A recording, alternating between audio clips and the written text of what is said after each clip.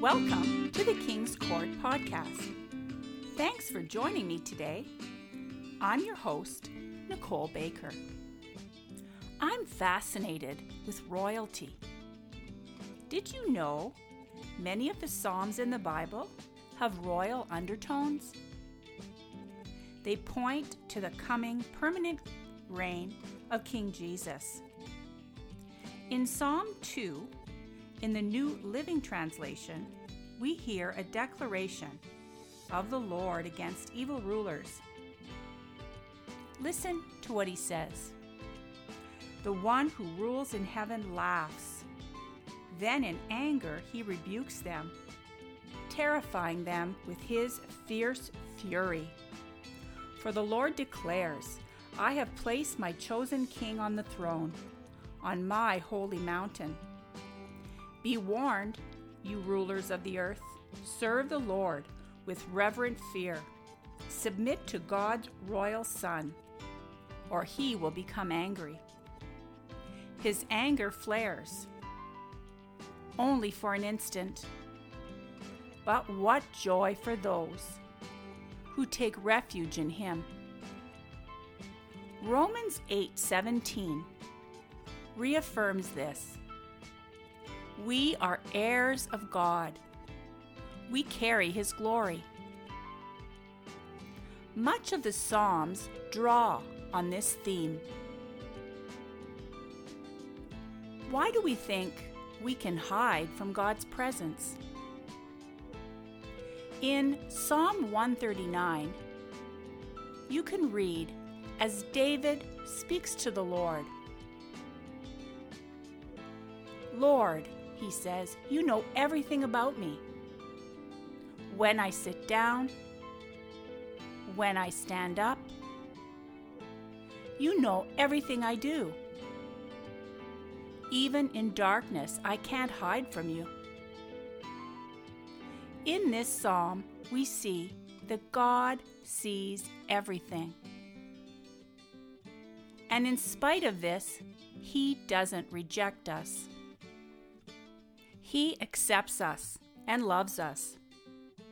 He wants to engage with us in every area of our lives. I don't know about you, but for me, it is a challenge. I grew up in a very tumultuous home. I never knew when my dad would go into a rage, so I could never really relax. I was always feeling like I needed to hold my breath. Having an earthly father like that still affects me to this day. I know with my head what the Bible says about my Heavenly Father, but there is deep trauma in me that has yet to be healed. And it manifests in my life in different ways.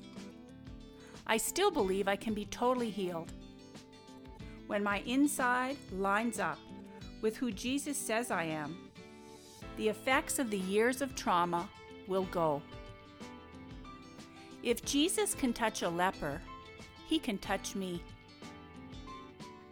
The thing about growing up in that kind of home is that not only is there trauma, but depending on your personality, you will cope differently. Some children rebel or act out. Some go inward, become people pleasers, perfectionists. The latter was true for me. In the process, I totally lost myself. There are big chunks of my childhood I don't remember, and when I do, sometimes the emotions come in like I've been hit full force with a 2x4 at close range by a towering giant, leaving me disoriented and grieving for days. I'm still figuring all this out. That is why I love God's Word. It soothes me, tells me that my identity is different now. Sharing this on a podcast is a huge step for me. These are private and deeply personal matters, but perhaps more healing will come for me as a result, and for others. God has arranged His kingdom in such a way that we cannot fully experience it independent of others. God has wired us for relationship. That was His intention from the beginning. He wants us to reflect His glory. That is why abuse of any kind is demonic. Verbal, physical, emotional, spiritual, control, and manipulation are not of God. These things can pass from generation to generation, and unless covered by the blood of Christ, they will continue. God continues to heal, restore, and transform me. I hope the results will show to those people around me. I am a broken pot, being put back together in the hands of the master potter. Even with all the cracks, His light is shining through me. Like the expensive perfume Mary of Bethany poured out on Jesus, I pour out my life as an offering to Him. The world is longing for real, authentic Jesus followers. The enemy wants me to believe that complete healing and wholeness will never come for me. He wants me to live a defeated life. But God says, I am holy and victorious in Him,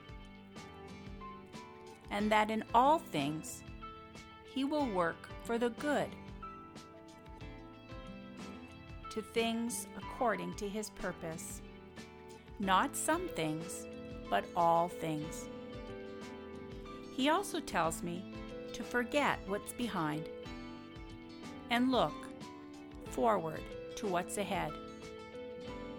In the NIV, it is worded like this: press on, to take hold of. That word in the Greek means to capture or seize. It's like we have to capture God's promises in our hearts as we move forward and not look at the circumstances.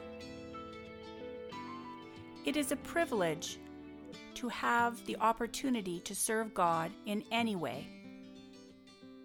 My podcast is one way I serve. It's my way of inviting you to His table of grace. Maybe it's the spiritual mother in me, but I want to feed you. Not junk food, but nutritious spiritual food. What I serve at God's table of grace may not always be appealing, depending on what the Lord lays on my heart to share. But it will be spiritual food nonetheless. I love my bread and my pasta, but we still need vegetables. Part of faith is taking action and surrendering to the leading of the Lord. The Lord wants me to open my mouth and share what He tells me to. I will do my part. I don't know what God's asking you to do over the next few months. You know, we all have this "I could never do this" thought in our mind. We resist God's call, especially when we look at our own limitations, insecurities, obstacles in front of us, and weaknesses. But God uses the foolish things of this world to confound the wise. Ask God for courage to do what He's asking you to. If you read through the book of Joshua, you will see that on more than one occasion, God told him, "Take courage, fear not, I will be with you." God's ways don't always make sense to our natural mind. He took me, a scared and quiet little girl, and opened her mouth. "Share the gospel," He said. "Sit at your kitchen table and feed my sheep." Make no mistake, if God has called you to something, the enemy of your soul will try to come against you. But it will not be a load too heavy for you to carry. One of the ways the enemy attacks is that he is a thief. He steals hope and vision. Then you will forget your who and what, who you are and what He is calling you to do. But if you keep your eyes on Jesus, the author and perfecter of your faith, you will accomplish all He is asking you to do. Christ controls us with His love. So let us hold fast, take possession to Christ and His promises. For He who promised is faithful. It's been a long year, and a long winter for that matter. I am looking forward to spring. Spring always reminds me of new beginnings. I do have some good memories of my childhood. A lot of them revolve around the season of spring. Memories of a new pink bicycle with a bell and pretty streamers and a basket. The smell of lilacs. The sound of water splashing as I would watch my brother drive his yellow tractor through the puddles, up and down the back laneway.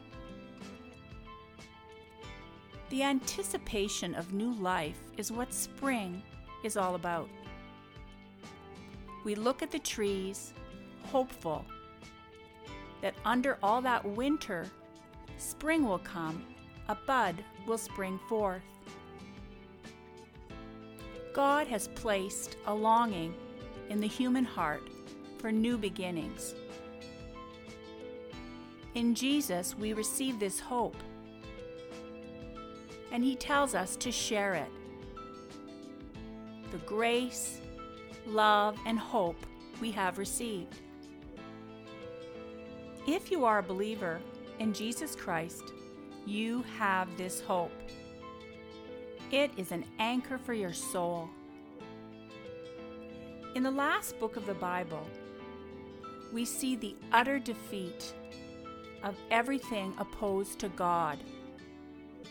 For us, this is a cause for celebration. Every false kingdom will be replaced, and songs of victory will replace our sorrow. In Revelation chapter 21, John saw a new heaven and a new earth, and he heard a shout from God's throne. God will wipe away every tear, and there will be no more sorrow, no more pain or crying. And the one sitting on the throne will make everything new. How marvelous that day will be! None of us knows when that time will come. So be encouraged. Keep believing. Keep trusting. He who started will finish it. God is working.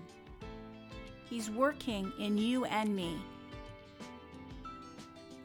He is a God of all hope, and He will comfort you. All you need is to ask Him in. I hope my words have been a comfort and encouragement to you today. Spring is coming, dear ones. Hold on. He will do it. Thanks for joining me today. Till next time, this is Nicole from the King's Court Podcast.